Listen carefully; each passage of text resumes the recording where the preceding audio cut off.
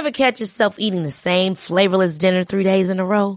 Dreaming of something better? Well, HelloFresh is your guilt-free dream come true, baby. It's me, Keke Palmer. Let's wake up those taste buds with hot, juicy pecan-crusted chicken or garlic butter shrimp scampi. Hello Fresh. Stop dreaming of all the delicious possibilities and dig in at HelloFresh.com. Let's get this dinner party started. Hey, it's Ryan Reynolds, and I'm here with Keith, co-star of my upcoming film, If, only in theaters May 17th. Do you want to tell people the big news? All right, I'll do it. Sign up now and you'll get unlimited for $15 a month and 6 months of Paramount Plus Essential Plan on us. MintMobile.com/switch. Upfront payment of $45 equivalent to $15 per month. Unlimited over 40 gigabytes per month. Face lower speeds. Videos at 480p. Active Mint customers by 531.24 get 6 months of Paramount Plus Essential Plan. Auto renews after 6 months. Offer ends May 31st, 2024. Separate Paramount Plus registration required. Terms and conditions apply if rated PG.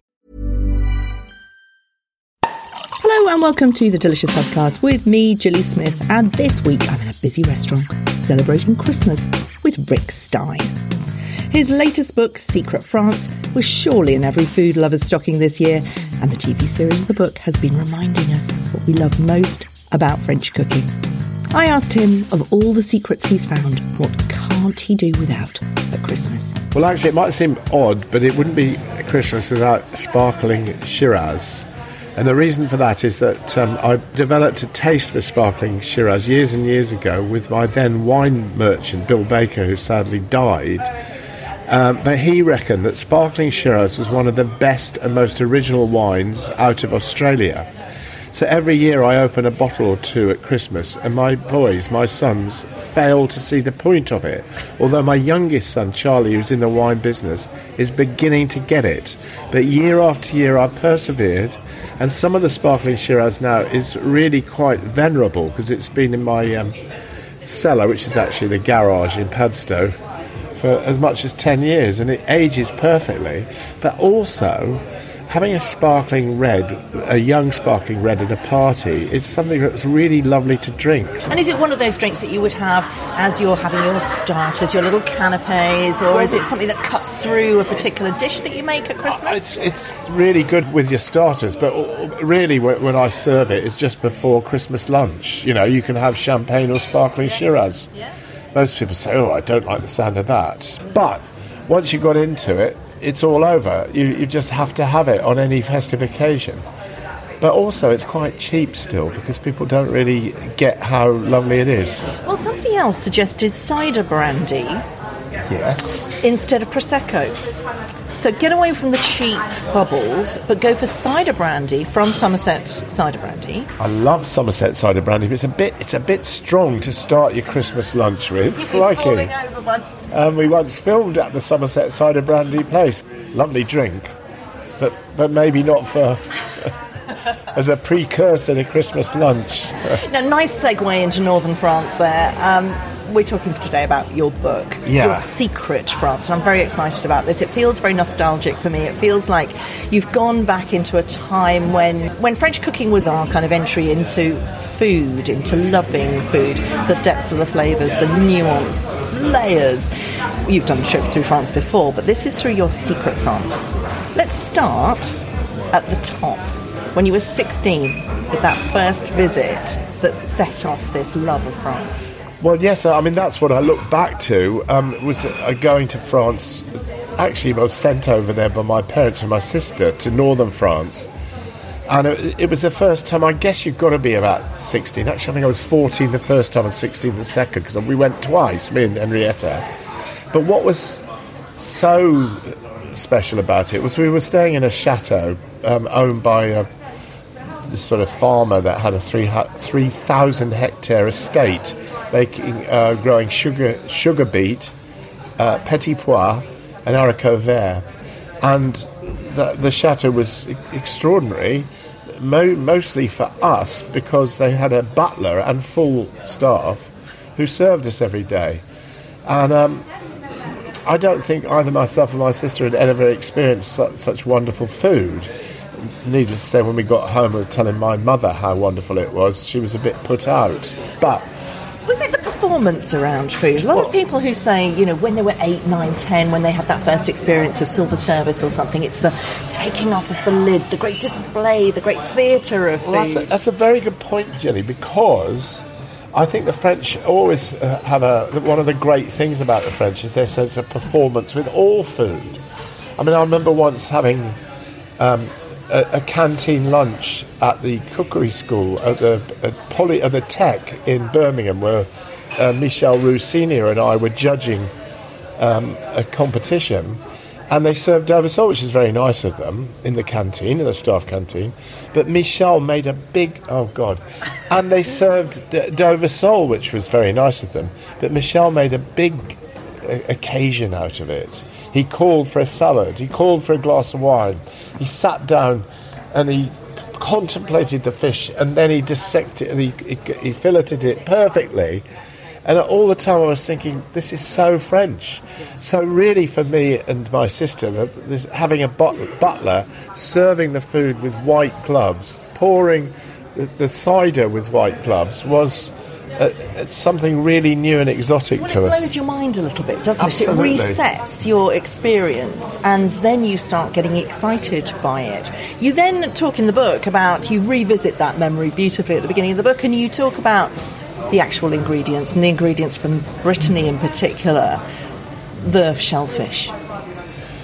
Well, I mean, the French have always been really good with shellfish and with fish. I mean, it's true to say that it's always been in Paris. You can always get just as good fish in Paris and shellfish.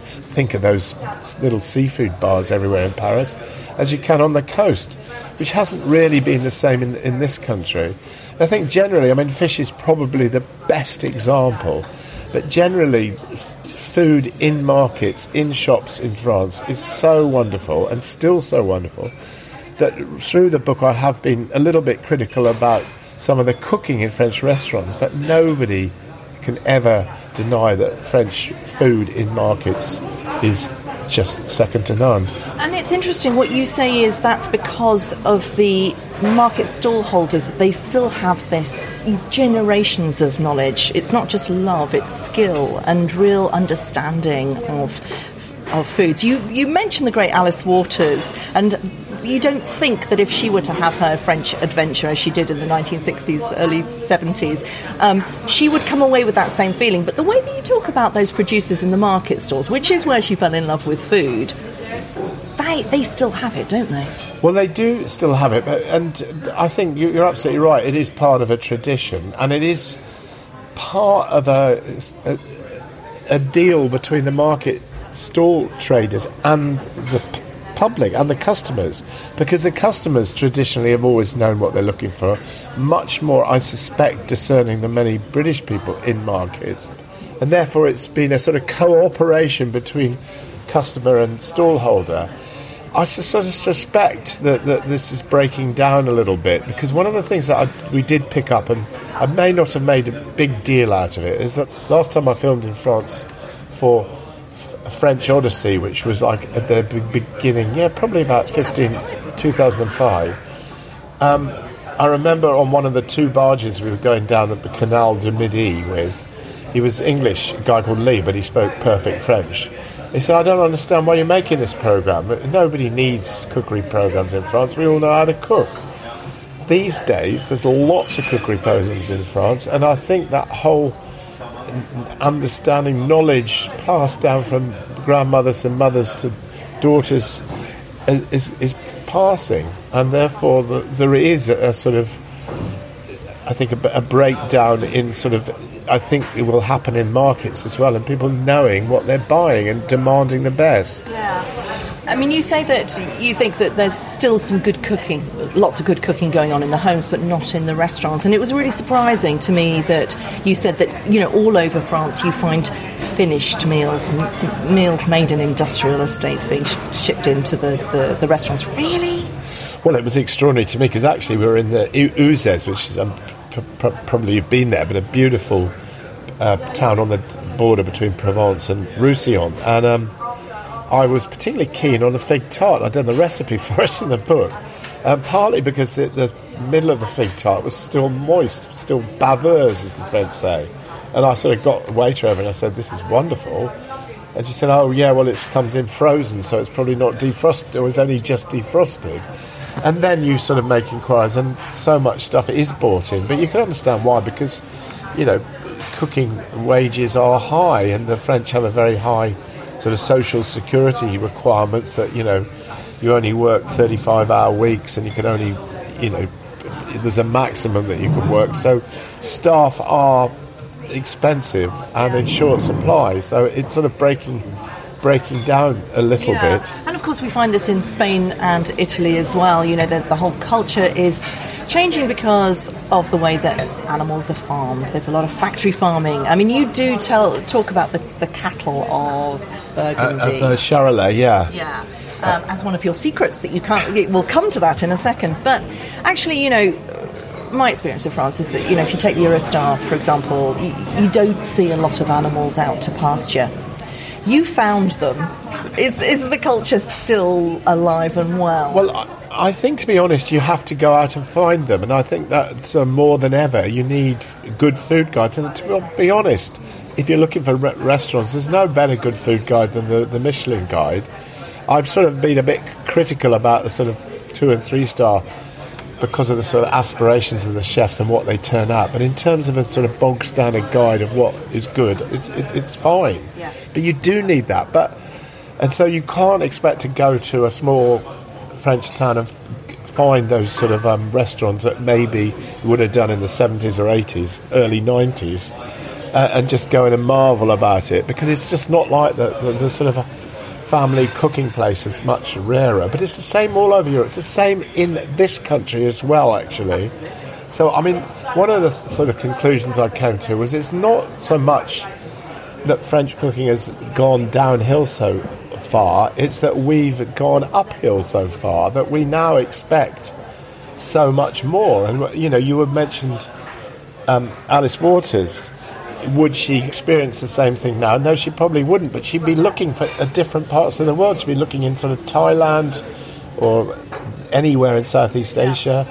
She'd probably been to somewhere like Tbilisi in Georgia, or, you know, people are very much more outward looking, going to different places. So the other thing that's sort of quite noticeable in France is how little, relative to the UK, they've embraced the cuisines of other countries. Why do you think that is? It's the same in Italy and largely Spain as well. You don't find Chinese, you don't find Indian. You do in the capitals, but not generally in the countryside. That's correct, and I think it's really because they believe in their own cuisine, and they quite, I suppose you could say arrogantly, both Italians and French believe their cuisine is special and but also identifies them. And identifies them. I mean, it's funny, in the beginning of the programme I'm actually saying, you know, food in France is not just, I'd say something like, not just the most important thing in life, it is life itself, because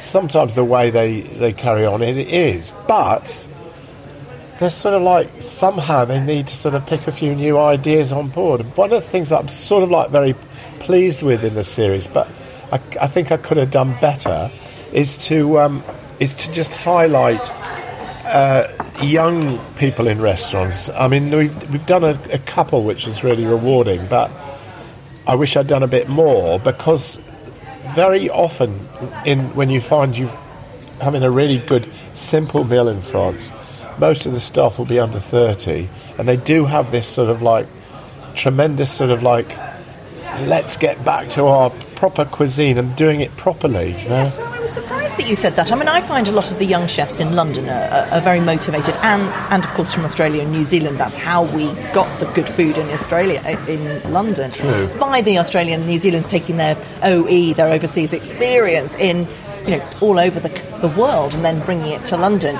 I wouldn't have thought that of the French. I don't see a lot of French travellers in the same way. Well, it's true, there are fewer, but I do think it's changing. I mean, after all, you quite rightly say that Australia led the way. Now we've caught up, of course. But I do see sort of elements of that in France. I mean, yeah, they don't travel as much as us, or they don't seem to. But there are sort of ideas coming through which clearly indicate people are travelling. But they want to do their local food. I mean, there's just one. Unfortunately, we didn't film in Paris because David Pritchard, who sadly died during the making of the series, didn't like filming in cities. Fine, it was his show, you know. But one of my ex-chefs, Ollie Clark, is the head chef of a place called La Régalade in Paris, and I really wanted to go there because he's like in his early 30s. He's cooking French food. You go into La Régalade with him as head chef. First thing you get when you sit down is a great big terrine of pâté and a great big bowl of gherkins of what do they call them? Cornichons, right? And that's just, the bread comes up, and that's just for you to be sort of like, you know. Wow, that's so interesting because, you know, that's quite different to what the young people are doing in this country. What it feels like you're saying is that there's a return to the traditional values, the traditional, forget the arrogance for a moment, maybe pride in what French cooking is. I mean, I'm just thinking, where does that lead us? Say, what will French food look like in 10 years' time? It's so difficult to predict that, but I sense that these sort of young people are not wanting to throw the baby out with the bathwater. They understand that their cuisine has a lot of strengths to it, and they're playing with that, but they will bring in new ideas as well. Yeah. And it's sort of like, it's an exciting place to go to now, really. I mean, because, I mean, I was talking to somebody the other day about Paris, and they said you could make a programme in Paris, a whole series in Paris with what's going on there now. And the last two times I've been there, and I'm actually going next month, it's so exciting. And I don't think, if you just stuck to Paris, I don't think you'd be saying that French food is stuck, you know? Well, I don't think, I'm not saying it's stuck. I'm saying that it is very stable, actually. I mean, yeah. I think I have a theory that there are stable food cultures, French, Spanish, Italian, South American, you know, Mexican, Chile. I mean, all the places where you've been, basically, all stable food cultures. They've been the same for a very, very long time. Then there are the unstable food cultures, Britain, America, Australia, where we've had a blank canvas to play with the amazing flavours from all over the world, because we were boring, we weren't adventurous, and then through migrants coming in and bringing their flavours with them is about pride and identity. Well, I agree, but I don't think that British food, I think we always perceived it as being bad, but I don't think it was. It wasn't hundreds of years ago, but it was 100 years ago. No, you're absolutely right, and I think, I mean, about, like, I don't know, 12, 15 years ago, I did a programme called Food Heroes, where we went round the UK finding actually great produce, not so much great cooking. But during the course of that, we found some great cooking. And just after that, I did the French Odyssey. And I just sort of felt that I think what the French are really good at, and we're not so good at, is actually selling their local cuisine, right? And if you look at something like the Cornish pasty now, which was regarded, like in the 80s, as being the most dire and drear food that you could imagine, mainly because on the whole it was, that it's been sort of resurrected by certain people, and it is perceived to be quite rightly a great pie. And the same with many other dishes. I just remember doing a Japanese programme years ago. I met a Japanese ambassador. I'd been filming in Padstow, going out on a fishing boat, mackerel fishing, and I prepared some sashimi from the mackerel they'd just caught. And it was a bit of a sort of like, the director said, well, a lot of them are going to refuse to eat it because it's like revolting eating crawfish, and that's duly what happened. And the other half said, fabulous. And anyway, I met the ambassador at some do in the city a week or two later, and he'd seen the programme, and he just said, you've made a big mistake. You can't serve raw mackerel because it's got a parasite in, which it has in Japan, but not here. And I sort of said, well, you know, I don't really understand about sashimi. I'm so sorry. And I went back and said to David about it, and he said, I've got an idea. Why don't we go to Japan and find out about how to make sashimi? And during the course of talking to the ambassador, he said, I really like British food. I like going out at the weekend. I like fish and chips, fish pie, steak and kidney pudding. And he wasn't sort of like being polite to me. He really enjoyed going out to pubs and finding good stuff. And I suddenly thought, hang on, we're missing a point here. And when you go to some like regional Italy or France, a lot of their sort of regional dishes are no better or no worse than ours. It's just that we've always had this sort of slight, inferiority complex, I suspect. After the break, we talk about the legacy of the legend behind both Rick and Keith Floyd, director, fellow bon viveur, and Rick's great friend, David Pritchard. Ever catch yourself eating the same flavorless dinner 3 days in a row? Dreaming of something better? Well, HelloFresh is your guilt-free dream come true, baby. It's me, Keke Palmer. Let's wake up those taste buds with hot, juicy pecan-crusted chicken or garlic butter shrimp scampi. Hello Fresh. Stop dreaming of all the delicious possibilities and dig in at HelloFresh.com. Let's get this dinner party started. Hey, it's Ryan Reynolds, and I'm here with Keith, co-star of my upcoming film, If, only in theaters May 17th. Do you want to tell people the big news? All right, I'll do it. Sign up now and you'll get unlimited for $15 a month and 6 months of Paramount Plus Essential Plan on us. MintMobile.com/switch. Upfront payment of $45 equivalent to $15 per month. Unlimited over 40 gigabytes per month. Face lower speeds. Videos at 480p. Active Mint customers by 531.24 get 6 months of Paramount Plus Essential Plan. Auto renews after 6 months. Offer ends May 31st, 2024. Separate Paramount Plus registration required. Terms and conditions apply if rated PG. Quality sleep is essential. That's why the Sleep Number Smart Bed is designed for your ever-evolving sleep needs. Need a bed that's firmer or softer on either side? Helps you sleep at a comfortable temperature? Sleep Number Smart Beds let you individualize your comfort, so you sleep better together. J.D. Power ranks Sleep Number number 1 in customer satisfaction with mattresses purchased in-store. And now, save 50% on the Sleep Number Limited Edition Smart Bed for a limited time. For J.D. Power 2023 award information, visit jdpower.com/awards. Only at a Sleep Number store or sleepnumber.com.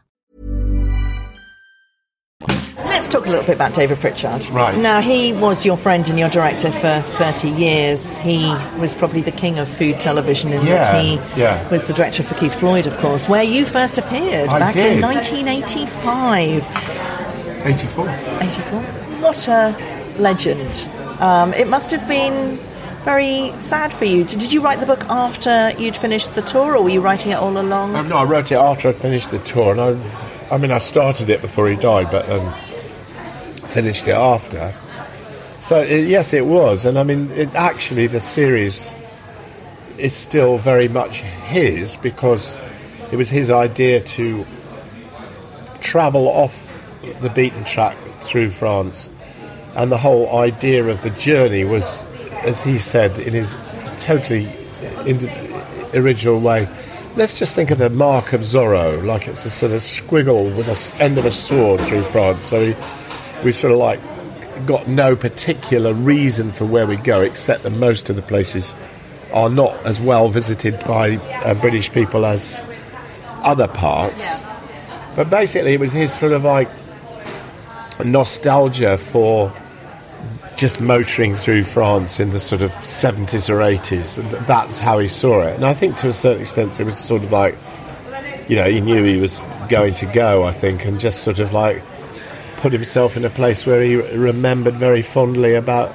But the thing is, in doing that, he kindled the same memory in me. And,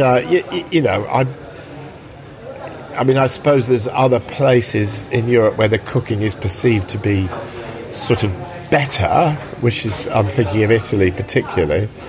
But for me, French cooking, and for David, was where we started, really. And that was the first sort of great sort of revelation about sort of how to cook really lovely food and how to drink really nice wine with it as well. Was it with you, or was it with Keith Floyd, where he drew a map of France? It was with me, yeah. On the tablecloth. Yeah, that was the first trip. It was delivered the tablecloth to the commissioning editor and said, commission this. And it was nice because, well, he said maybe a little bit of A4 with it, be a bit more formal. But I think it's sort of, in a way, we like to use that as well, both David and I, as an example of how sort of bureaucracy threatens the BBC, because in those days we would like to think that they'd back us on a whim, but I think it was actually that particular Tom Archer, the particular commissioning editor at the time, just had he just had the... Because that was the spirit of the programme, wasn't it? Yeah. It was very sort of, David was the first person. It's always attributed to Keith Floyd, but it was actually David who was a bit more postmodern about the use of the camera, made it a character. Well, I really liked David's Shooting the Cook, which was a book of it which you might have read, but it was about how him and Keith developed this whole sort of blokey way and like the way he bossed the cameraman around. And it wasn't sort of one or the other. They just were in this situation where, it was sort of a bit, contrary to what Delia Smith was doing at the time. It had to be us boys being naughty, drinking too much and being rude about, French cooks. So I try and cook up a couple of recipes, at least before I talk to the food writer. And I chose the brill with Sepp and chestnuts and found myself making a pork confit. And I thought, God, only with French cooking would you make a pork confit to make fish. Well, the thing about the pork confit in there is actually, if you're in the Dordogne, you can buy it in jars. My dogs rather loved the fact that I was making it. It's I know it's a bit tricky, that one, but I've tried to keep the book.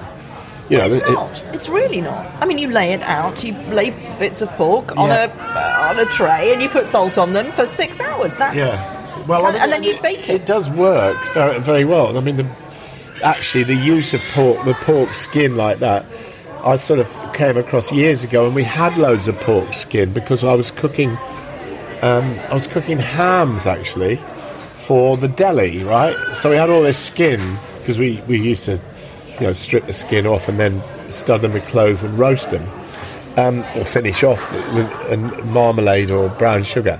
So I had all this skin, and I started tasting it, and also I was experimenting with pig's trotters at the time, thanks to Pierre Kaufman,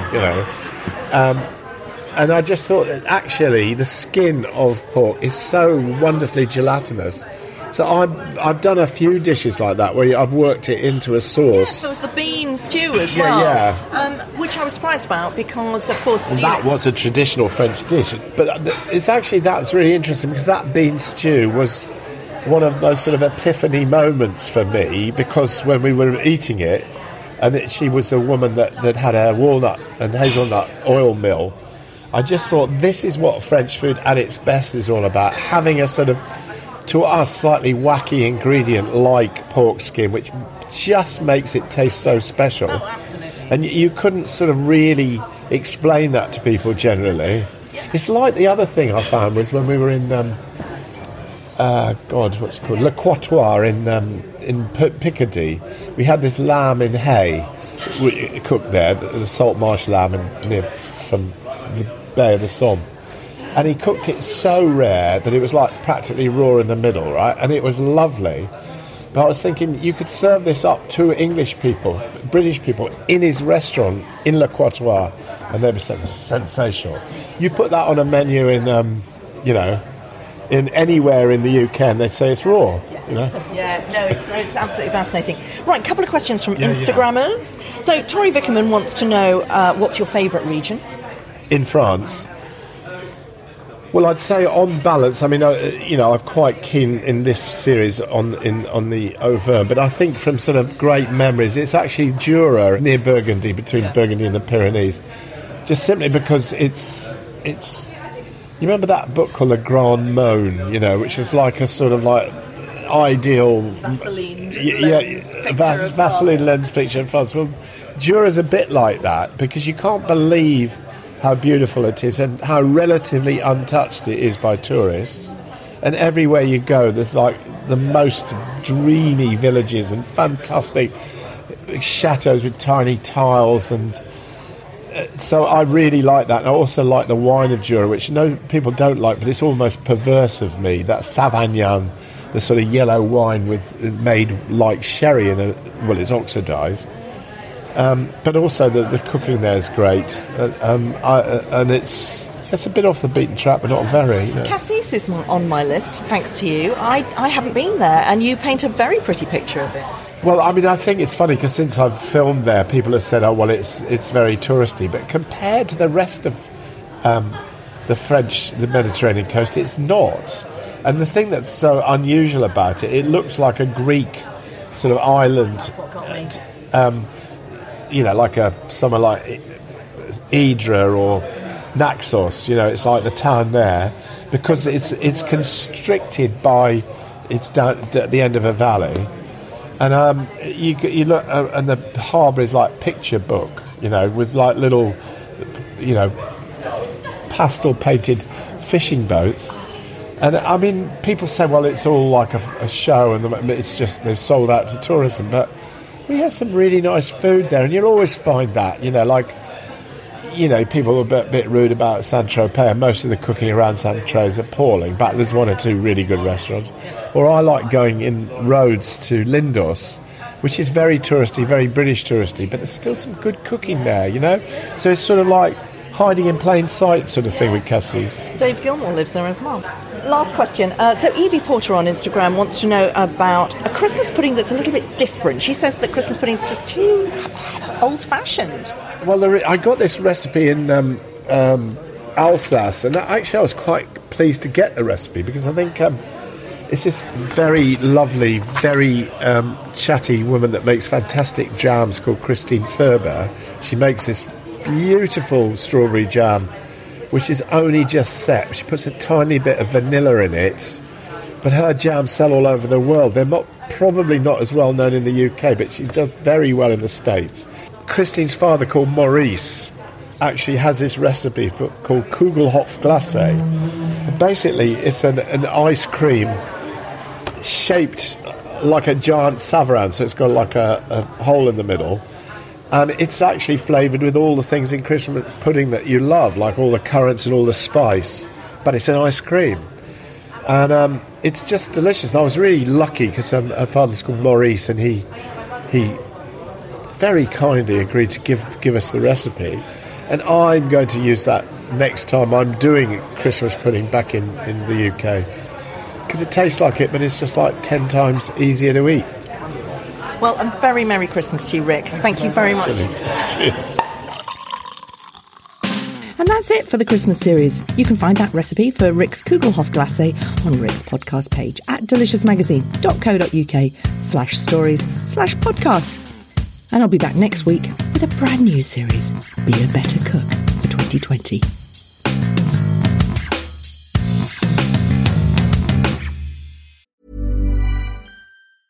Ever catch yourself eating the same flavorless dinner 3 days in a row?